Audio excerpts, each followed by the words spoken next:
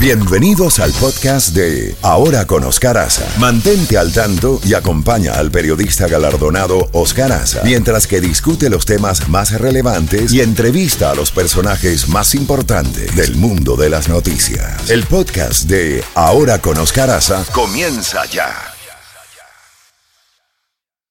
Toda la música de la A a la Z.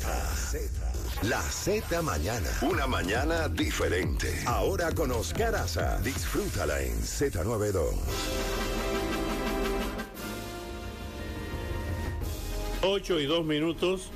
Ya tenemos en la línea telefónica a nuestro próximo invitado, Joseph Humire, experto en seguridad global, director del Centro para una Sociedad Libre y Segura desde Washington. Joseph, gracias por acompañarnos en la mañana de hoy. Tú siempre tan gentil respondiendo a nuestras llamadas.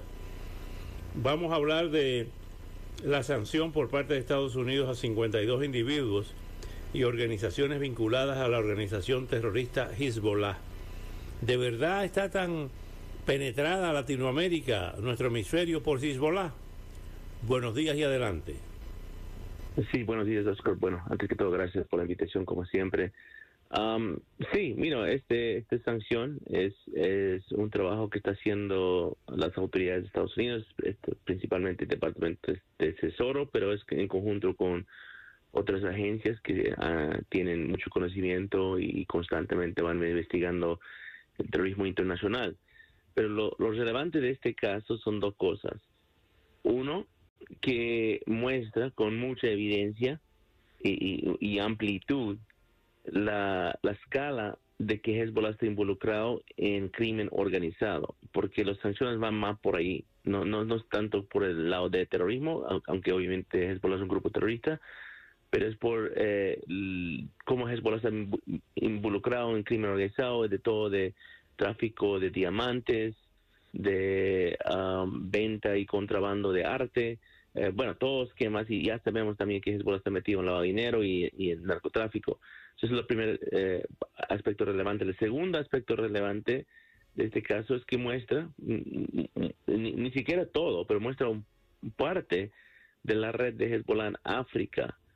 Y eso es importante porque África es una región subdesarrollada donde Hezbollah ha podido penetrar varios de los países y hasta los gobiernos, y esa red en África, que está metido mucho con el crimen organizado, está conectado con la red de Hezbollah en América Latina, y ahí donde no se habla tanto en esta sanción, pero había sanciones anteriores que muestran, y hasta arrestos y casos que muestran la amplitud de la red de Hezbollah en América Latina, que es muy grande. Otro tema son los famosos topos.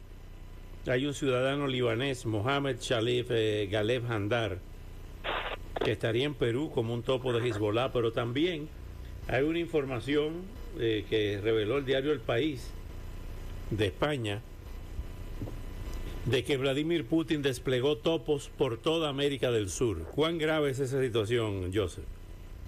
No, es muy grave. Y déjame tocar el tema del señor Hamdar, que es un acusado de Hezbollah, que es un caso que yo conozco bien porque yo fui invitado por la Fiscalía de Perú para ser un testigo experto a ese caso. Ese caso empezó en 2014, casi tiene 10 años.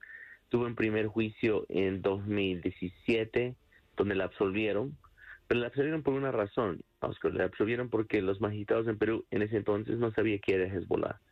Esa es la principal discusión en la sala. Los magistrados no sabían lo que era Hezbollah.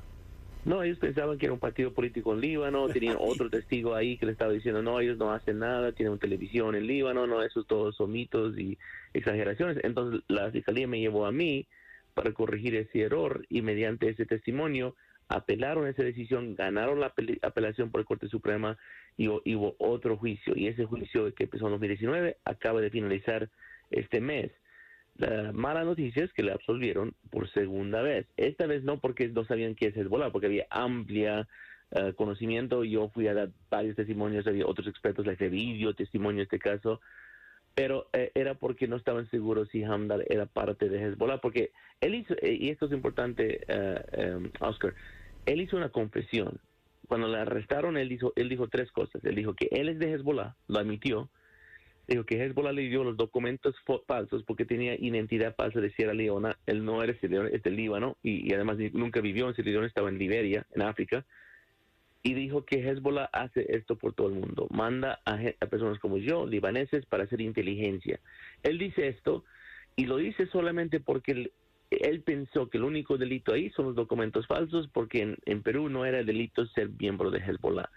Pero lo que pasa es que había mucho esfuerzo para condenarlo de ser integrante y hasta posiblemente hasta cambiar las leyes para que sea integrante del grupo terrorista internacional. Porque, por ejemplo, si hubiera dicho que yo soy de Sendero Luminoso, ya estaría en la cárcel por 30 años. Entonces, en ese aspecto, él ya prácticamente admite de lo que es.